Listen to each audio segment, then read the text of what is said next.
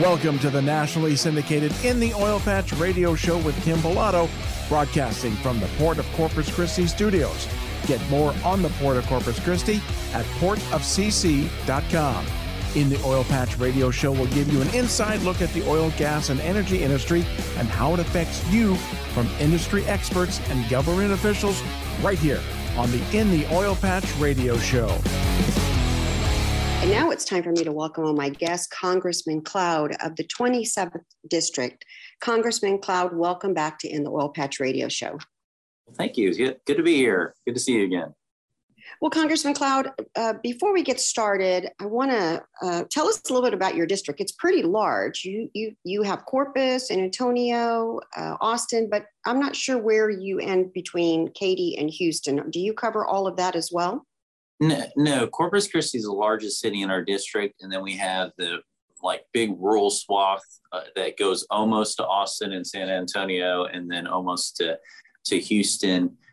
In the redistricting come in January. Right now we have 13 counties. We'll have 14 in January, and we'll be losing, unfortunately, Matagorda and Wharton counties, but we'll be picking up DeWitt, Goliad, and Bee counties as well. And then, we go all the way up to Caldwell and Bastrop counties and everything in between, basically. So Nueces County, which has Corpus Christi, is the southernmost part of our district. And so we have the coastland, and then it kind of hits a little towards central Texas. Got it. Yeah. Well, most of those new districts are going to be also oil-rich counties. So definitely, yeah. We look forward to having you on the show quite often then to give us an update. So I want to start off with the Biden administration from day one canceled the Keystone Pipeline. It almost seems as though there has just been an onslaught of heavy-handed regulations. The leases and federal lands have been a problem too. Trying to, bring in a lot of regulation through the EPA and other agencies. So I want to start off with, tell us about any legislation specifically that you might be sponsoring or co-sponsoring pertaining to lease sales and federal lands. But would you start with just kind of giving us a little bit of history about why is this so problematic with this administration?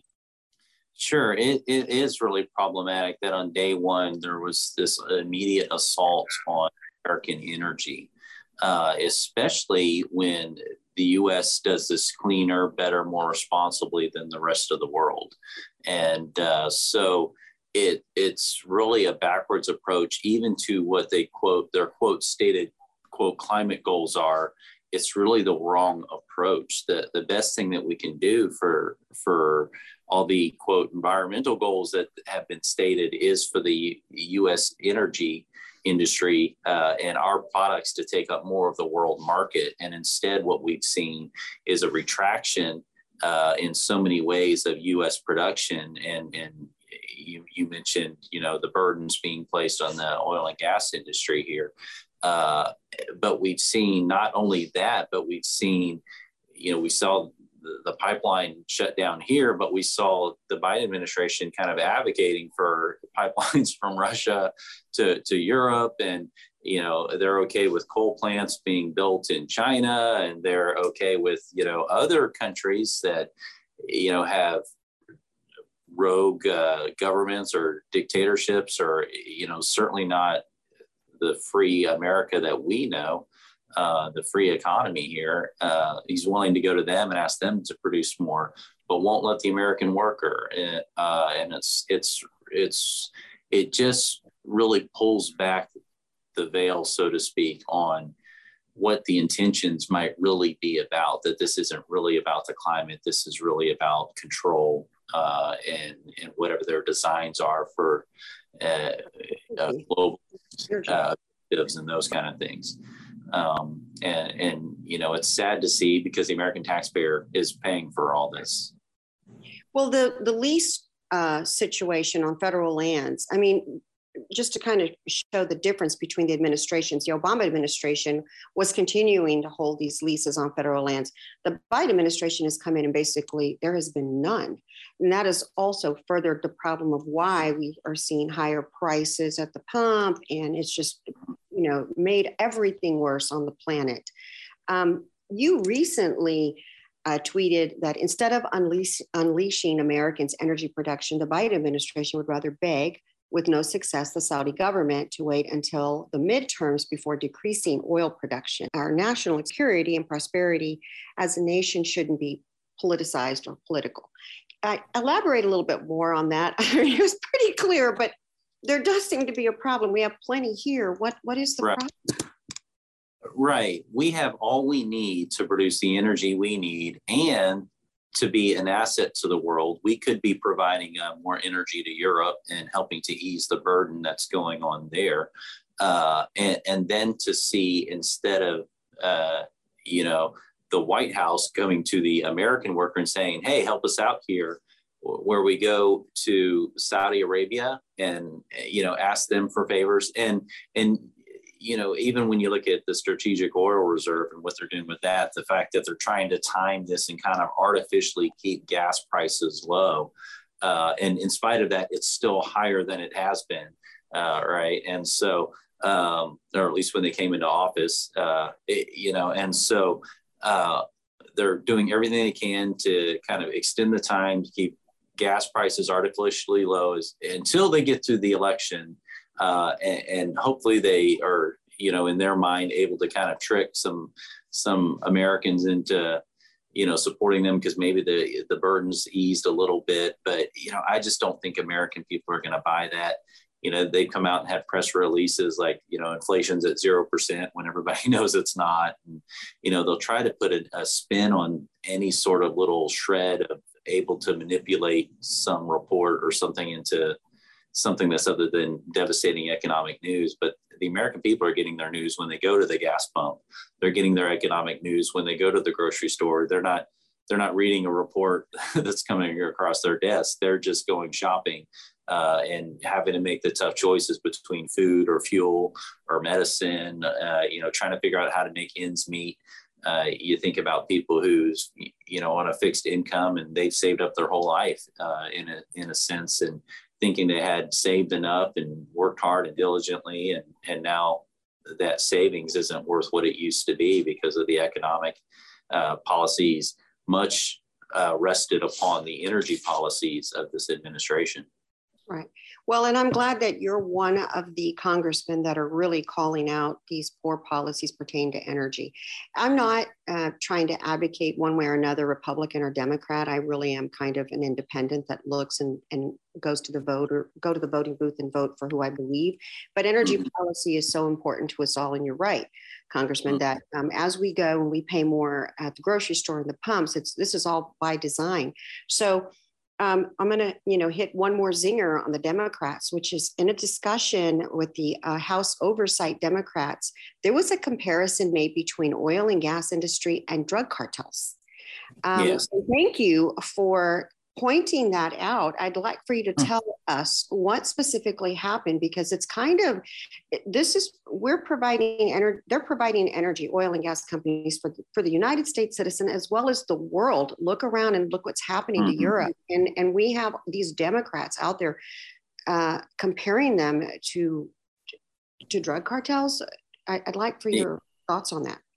Yeah, that was one of many hearings that we've had in the Oversight Committee where they've kind of tried to attack the oil and gas industry. And in that particular hearing, the chairwoman had made a comment calling oil and gas companies cartels here in the United States. And, I, along with a few other members, didn't let her get away with kind of that free hit at the oil and gas industry because, I've been to the border. I've seen what's happening there.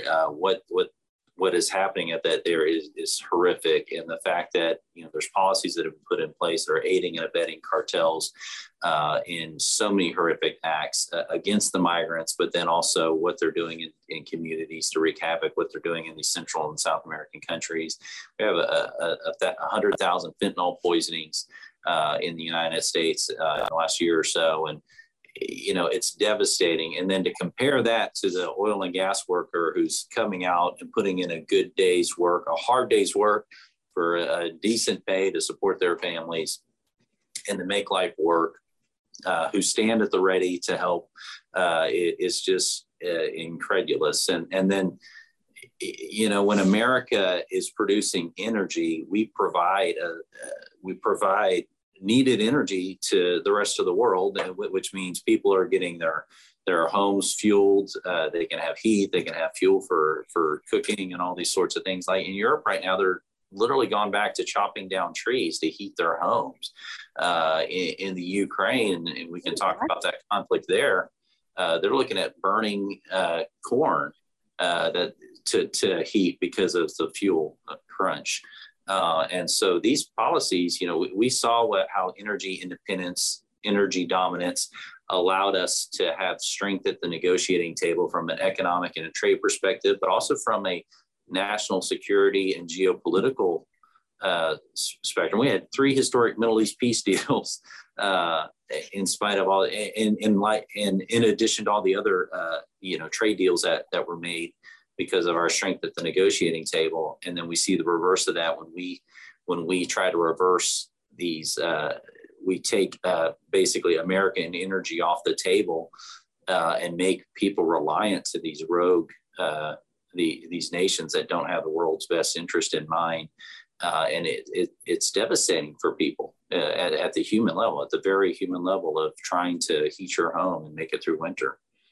Well, I mean, I think the importance of our show and you coming on and talking to the American people as an elected official that is standing up for the energy policy, it is a matter of national security. But look at Europe, and if we continue to have these radical energy policies in the name of climate change, you know, Congressman Cloud, there's 35 LNG vessels sitting off of Spain and around the Mediterranean. They can't find a port. And yet Europe can't get enough energy. I mean, why? It was kind of self-inflicted. And so, as you know, we see these policies rolling out from this administration. November can't come fast enough. We're going to take a quick break. When we come back, I want to stay a little bit on Washington, D.C., but then I also want to bring us back to your largest constituent base, which is Corpus Christi. Let's take a quick break. You're listening to an Oil Patch Radio Show. We'll be right back. Farmers and ranchers are the hardest working people on earth and deserve a side-by-side vehicle that works just as hard. That's why Yamaha makes the Viking an all-new Viking 6, the world's first true 3- and 6-person UTVs assembled in America. Ranked #1 in drivetrain durability, Viking outworks and outclasses the competition in features, comfort, and off-road capability. For more, visit YamahaViking.com. Most dependable claim based on a 2013 Yamaha Source side-by-side owner study.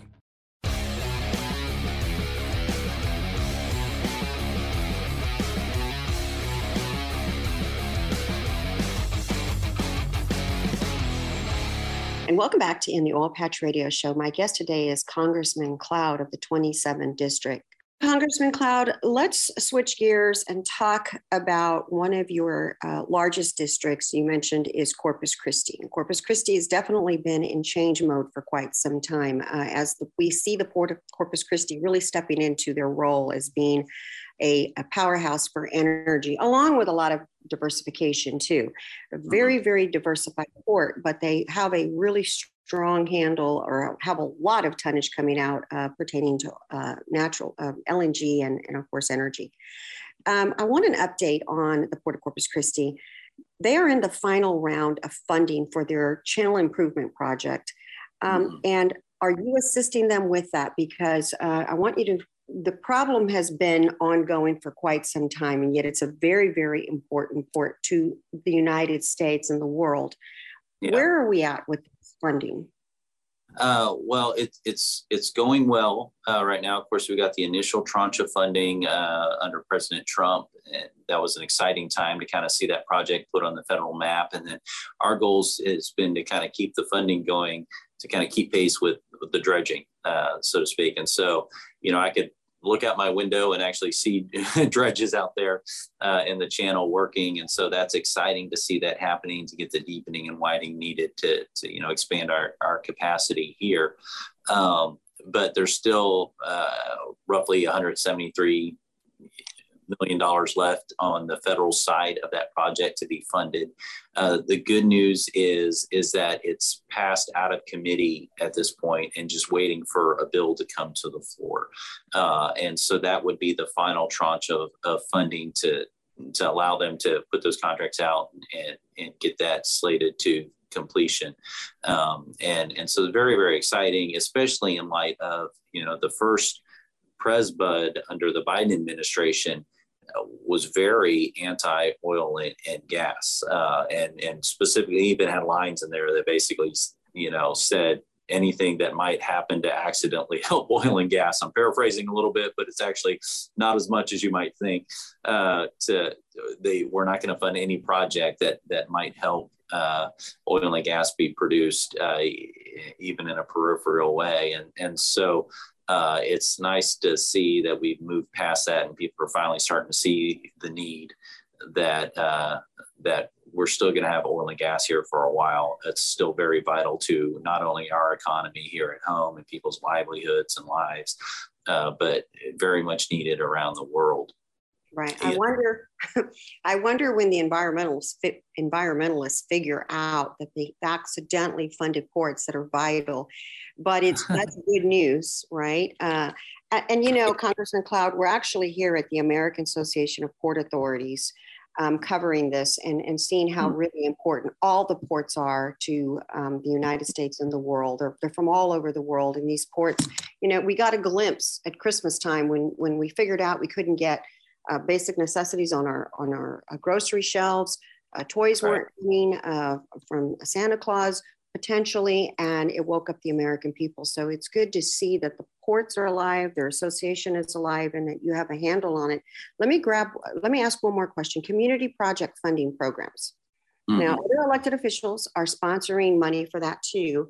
And I guess I want to ask you, where will you be looking to support any funds going to the Port of Corpus Christi or any other ports that might be in your district? Yeah, we were looking at that, and community project funds is also known as earmarks. And I have to say, just to start off, I've had a real concern about how earmarks have been used in the past, and not, in an ideal world, all funding would be designated by Congress. So from a constitutional perspective, I don't have an issue with it in the sense that Congress should direct every single dollar as opposed to send it to the executive branch and kind of have to beg for funds back in a sense. But in the past, we had seen that not handled the best in a sense. And we remember, bridges to nowhere. Yeah, and a lot of abuse.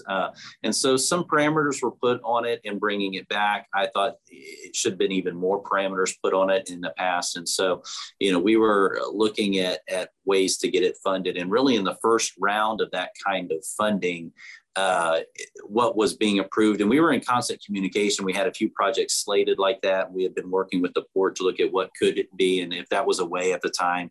At the time we hadn't gotten that last tranche of funding through the committee process yet, and so we were looking at if this would be a good avenue.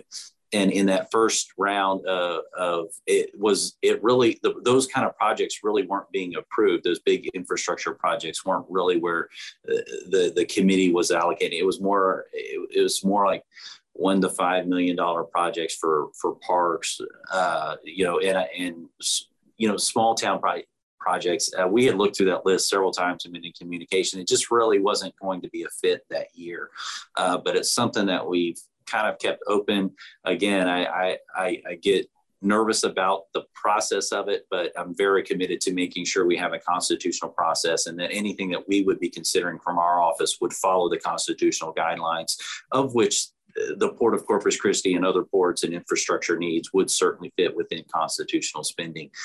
So we've been looking at that and continue to look at that for future options. Well, I can imagine that you probably wouldn't want your name attached to something of a bridge that went nowhere, but it could also be where they're going to give out these community project funds.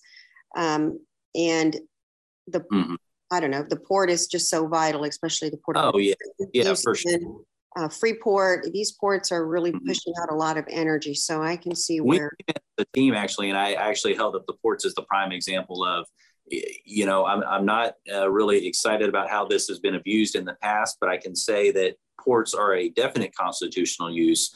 So what are projects that would be of definitely constitutional appropriate spending, those kind of things. And when you look at our Constitution, infrastructure is important. The military is important. Supporting our government judicial system and those kind of things are certainly all within what's appropriate. And so again, we were looking at those kind of things, and in that particular instance in the cycle so far, it hadn't been. The opportunity wasn't there with how the committees were handling that. It was very fresh, very new that it would come back. And so we're being interested to see how it develops, especially as is expected, the House may flip. Let's take a quick break. When we return, I want to get back on the topic of DC, as well as some things you're working on. You're listening to an Oil Patch Radio Show, and we'll be right back. Hey, when you're in business, you have to make a lot of tough choices. So let's talk about an easy one, your workers' comp coverage. If you're a propane or butane dealer or operator, you need to join the Lone Star Energy Safety Group through Texas Mutual Insurance Company. As a member, you'll automatically get a discount on your premium, plus you can earn double dividends that'll go straight into your pocket. It's the easiest decision you'll ever make. Find out more at texasmutual.com/Lone Star Energy.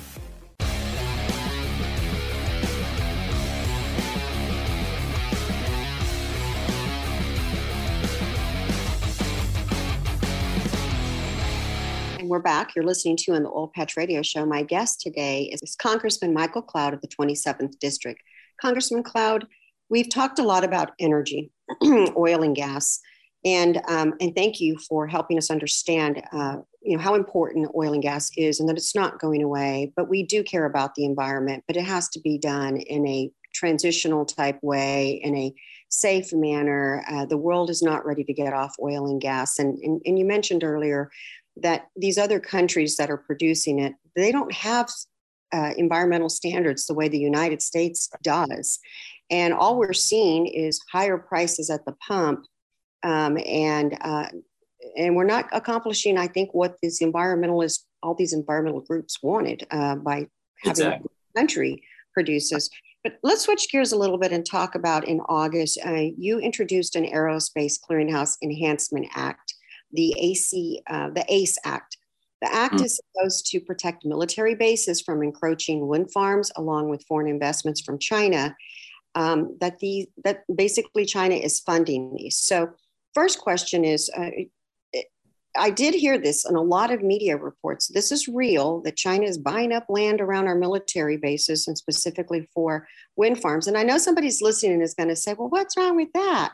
Well, you tell us what you think is going on there, Congressman Cloud. Sure. Well, there's a couple issues here. One, China's buying up a lot of our farmland. And so that should be of a concern to anyone, because our food supply is a national security issue. We've got to keep a homegrown food supply. If we haven't learned anything over the last couple of years about how important supply chains are, we do not want to be dependent on other nations for food supply. And this, along with our energy industry, it's much the similar story that our U.S. ag worker is producing much more responsibly, much more resourcefully. We constantly see inputs go down with the outputs going up, the yields being much higher. And so the American ag worker does this better than the rest of the world. And so, we need more of that, not less of that.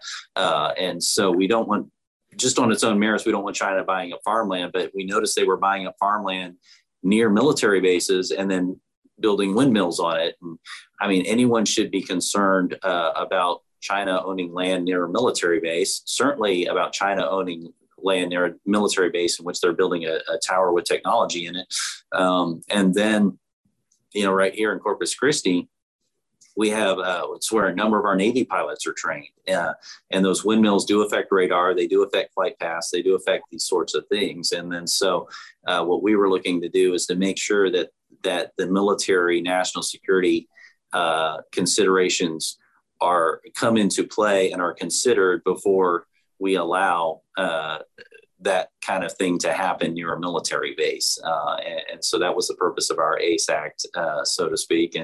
And so, it's one of the ways we're looking to make sure the national security of our country is protected, but it certainly overlaps with energy and also our food supply considerations as well. And thank you for doing that, because I just want to remind everyone, if you remember when we had COVID at the beginning, we realized very quickly that almost everything we needed for this pandemic was being produced and manufactured in China. And when we started to say that, they were basically not happy about it and kind of telling us, we're not going to send you masks. They create pharmaceutical medication, all kinds of stuff is being created in China. So you're absolutely right that there is a problem with China, period, in what we should be allowing them to purchase or buy or be involved in the United States. So I'm glad, Congressman, that you're actually seeing and putting pieces of legislation to try to protect the United States. Because we saw the difference between the Trump administration and the Biden administration, and Trump always spoke about China, China, China, China, China. Right. And the Biden administration seems to be fine with China, even though we saw what happened when the pandemic was unleashed on the world, if you will. Mm-hmm. And I'll just leave it there. Let's take a quick break. When we return, I want to talk about your Divest Act as well. You're listening to In the Oil Patch Radio Show, and we'll be right back. Are you a business owner feeling overwhelmed where to begin your business's online presence? Maybe you've spent thousands of dollars in the past just to be highly disappointed with the results. We understand because we were once you. Since then, we decided to hire the very best experts to help us and you. Let us send you our business profile that will quickly show you your Google business rankings in these 5 areas: reputation, ratings online, website, advertising and social media, and search engine optimization. All of these areas really affect how Google ranks your entire listing. So if ranking on page 1 is your goal, pick up the phone and call us now, 210-240-7188, or simply go to shalemag.com/business profile. We'll be in contact with you within 24 hours. Once again, pick up the phone and call us now, 210-240-7188, or simply go to shalemag.com. That's shalemag.com/business profile. Start dealing with a company you can trust and always find.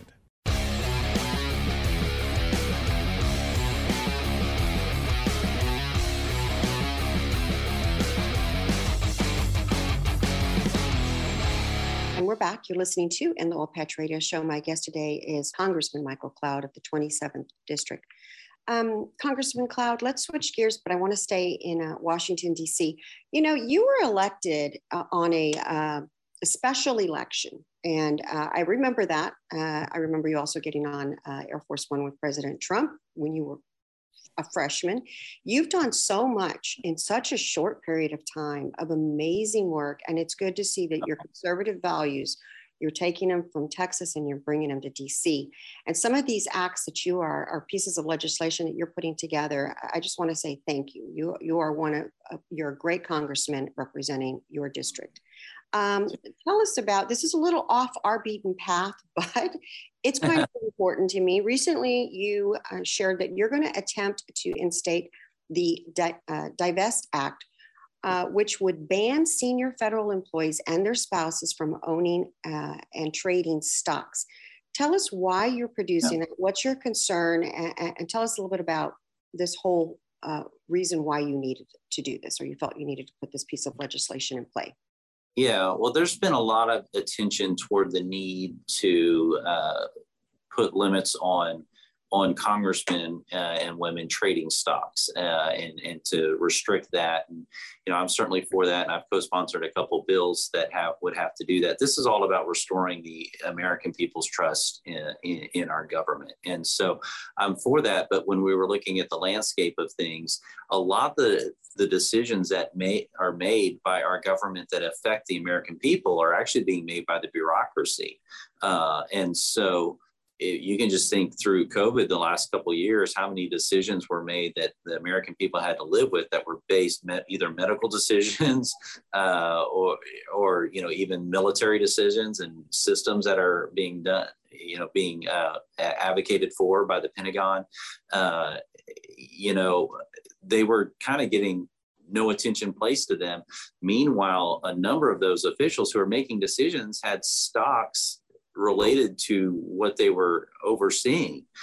In some cases would trade right before either, regulations were put on a certain industry or regulations lifted from a certain industry.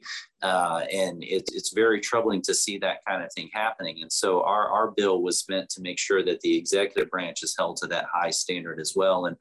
And we're talking, senior level executive members. We're not talking about your local post office worker who, isn't making those kind of decisions, but senior level executive branch members need to be held to that kind of sort of scrutiny as well, to make sure that, weapon systems, that those decisions are being made not based on somebody's stock portfolio or desire to get on the board of a major contractor after they retire, but that they're being made based on, what's really in the strategic best interest of national security. When it comes to medicines and foods and those kind of things, same sort of thing. We need to make sure that, we're approving those items that are really in the best interest, not because somebody's stock portfolio is going to be benefited by a certain drug being approved and the like. And, since we've introduced that bill, the Wall Street Journal they did an article where they did a pretty in-depth study of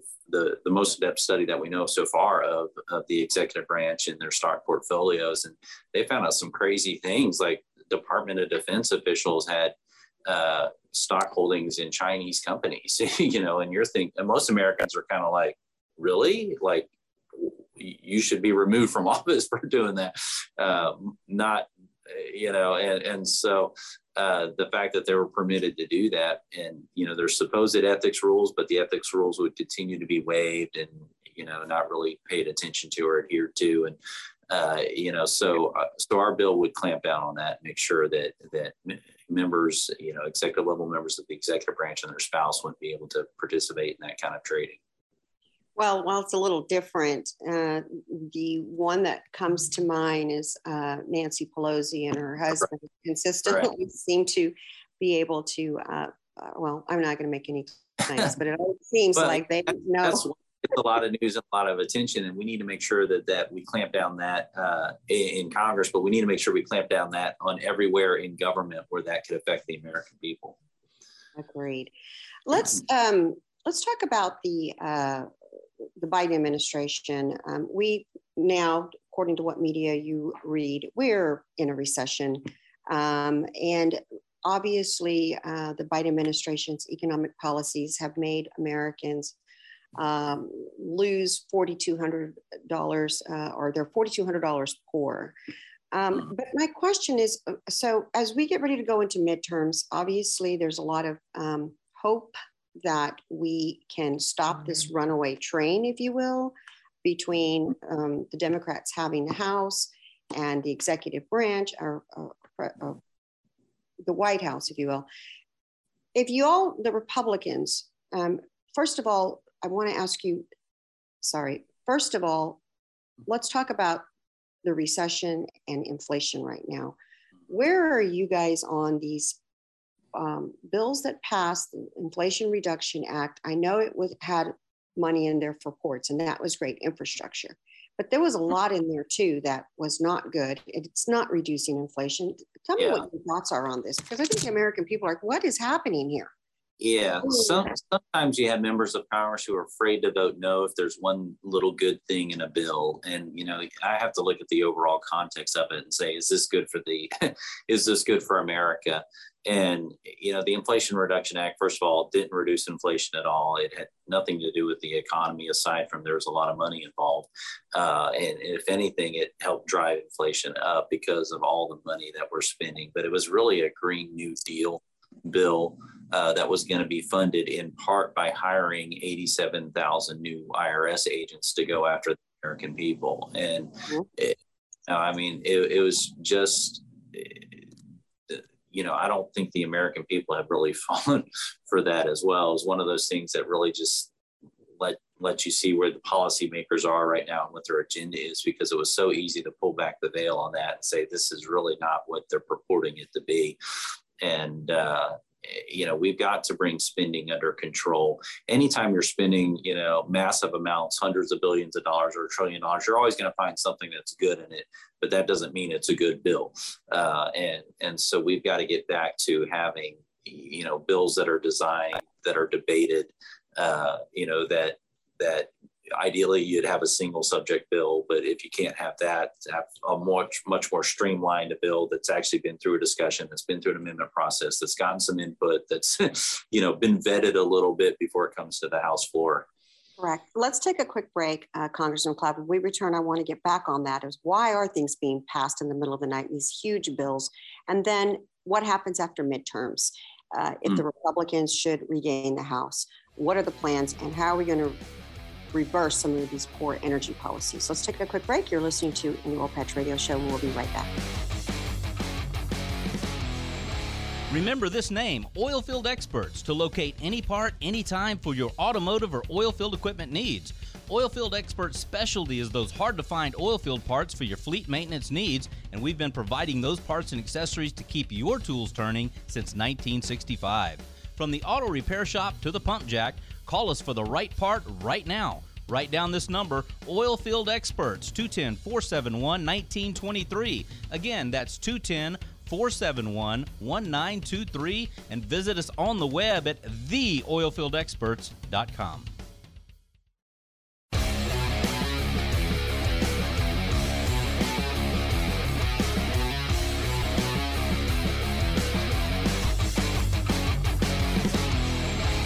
We're back. You're listening to In the Oil Patch Radio Show. My guest today is Congressman Cloud of the 27th District.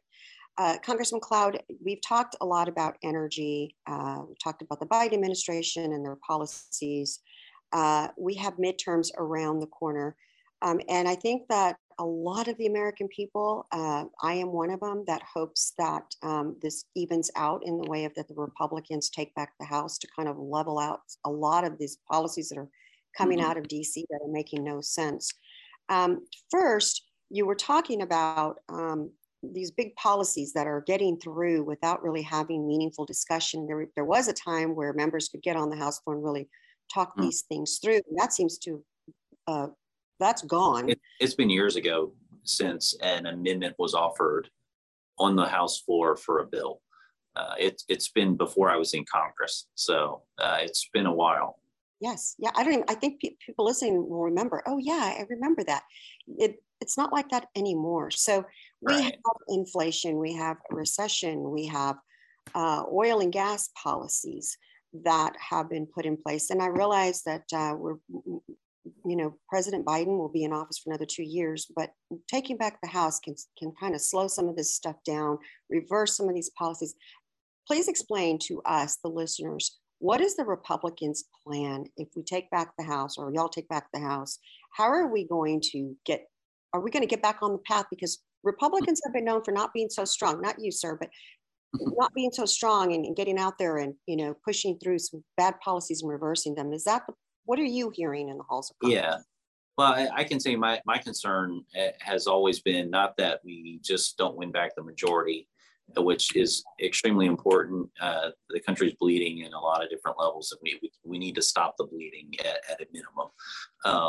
And winning the House majority will kind of get rid of this one-party rule. And it's not just that it's one-party rule; it's that where that party has gone in the extreme of embracing Marxism and some very extreme political ideologies. Saying that, because you won't find a lot of congressmen that will say that. But thank you for saying that, because that's what I see. Right. And it's not what you see in your local communities a lot, where it's your friendly neighborhood, whatever the other side of the aisle from you are, where you kind of want the same thing for your family and communities, where, I talk a lot of times how a generation ago, the difference between the right and left was kind of like, what's the role of government in getting to this shared space we wanted? Where now you have a completely different view of, is America a force for good in the world? And you have people in Congress saying that it's a force for evil and trying to indoctrinate our kids into that kind of belief. And, so that's that's the kind of ideology that you really kind of got to stand against. And, so some of that extreme stuff will be able to at least stop funding. One of the biggest things that I'm concerned about is kind of what you mentioned, some of the process stuff that doesn't get a lot of national attention. It's not buzzworthy in a sense, but what our rules package is going to look like is going to define the how of how things get done. And, we'll talk, one of the things that people don't realize is the first, week in Congress, the very first things we do, we vote for leadership, and then we vote for what the House rules are. And then every week the Rules Committee meets and basically says, we're going to ignore what the rules of the House are, and these are going to be the rules for this bill. Even the House rules. Yeah. So it's like, here's the House rules, but we're going to throw them out every week and ignore them. Yeah, that makes a whole lot of sense. Right. Why even have the House rules at that point? But even things like, we're supposed to get 3 days to read a bill. And even by what they mean 3 days is like 3 calendar days. So they may release it at 11:50 at night, and that's day one, the 10 minutes you got that day. And, then you'll have the next day to read it, and you're voting on it the next morning. So that 3 days is really maybe 30 hours sometimes. But even then the Rules Committee will meet and say, well, for this bill, one of the things Nancy Pelosi did with allegedly under COVID restrictions, which she had what's been called same day authority, to where, we'll just propose a bill, introduce it on the floor same day, and vote on it. And, so these bills are coming to the House floor, not having gone through any committee, not having any sort of debate. A lot of this stuff has been happening that way. And it does a disservice to the American people. So obviously the House flipping will help fix some of those systemic things. I'm still looking and working with, other Republican members up there to try to get what would be a good rules package that would help us to just fix how DC works. One of the best things we can do is to fix how the place works. We can't expect to run it the same way and expect different results. We've got to fix how the place functions as well. So that's one of the big things that I've been spending some time on that you'll never see, because again, it's kind of wonky, doesn't get a lot of buzz. So important though. If you can't fix that, you can't fix anything else. It's very important. So true.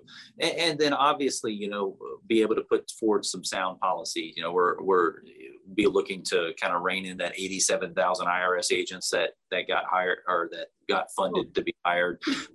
Doing some other things to really cut back on this crazy spending, all this stuff that's gone into this Green New Initiative with really sketchy science to back it. And again, it's about control of an economy more than it is about any sort of climate objectives, regardless of what they say. When you look at what's going on and what they're advocating for and what they're allowing, when we cut energy production here in the United States, it's not, other countries aren't following suit. They're just finding other ways to get oil and gas, which is from countries who are doing it worse than us. And so we'll begin to be able to push on those policies. And, one of the things I'm on on the oversight committee, and just being able to bring light to some of the processes that are going on, and the fact that permits aren't being, allowed, and those kind of things. So being able to bring sunlight to a lot of these sorts of things, obviously the White House is still going to have a veto. And so that'll be something we have to contend with, but certainly we'll be able to stop a lot of the frivolous, horrible spending. We'll be able to hopefully hold the line on some important issues when it comes to, I keep saying, let's stop giving the government money to do bad things, and as long as we have a border that's open, I don't know why we continue to give that department money if they're not going to use the money we give them to do what we were telling them to do with it, and so things like that. So, we need to hold the line on how the money's being used. The American people's money is being used, bring some oversight, and obviously we'll be able to stop some of the more egregious, ridiculous things that we've seen over the last couple of years. Well, we are hoping in November that it gets evened out, because it's been a wild 2-year ride. And I realize that the man who you got to catch a ride to Washington, D.C., President Trump, will be in Robstown. I'm sure you'll be visiting with him. Any chance you can give us, what do you think his number one message is going to be? Might be border, and we didn't get around to thinking about that. But I'm sure will have a lot to do with it. I know a couple of the people who will be speaking with us will be, Tom Homan, Brandon Judd, experts on what's going down. I was at the border last week looking again at what's going on and getting more intel into what's happening. It's just atrocious what they've got. I'm sure that will be an important topic. And then I'm sure he'll probably get around to talking about making America great again. And just, as his new slogan is "Let's save America." Save America, yes, yeah. And so it's exciting to know that he's coming to town. It's all just happened, I guess, over this weekend, but it'll be good to see him here. Very good. Well, Congressman Cloud, thank you for joining us today on In the Oil Patch Radio Show. We look forward to having you come back on the show in the future. Well, thank you. God bless you. In the Oil Patch is where, together, we explore topics that affect us all in oil, gas, business, and in your community. Every week, your host, Kim Bellotto, will visit with the movers and shakers in this fast-paced industry. You'll hear from industry experts, elected officials, and many more right here on In the Oil Patch.